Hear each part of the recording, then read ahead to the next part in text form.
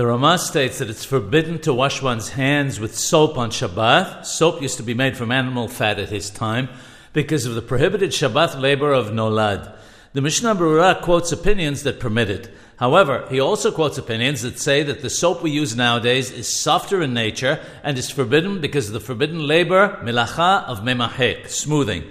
He states that the universally accepted custom is to be strict and not permitted.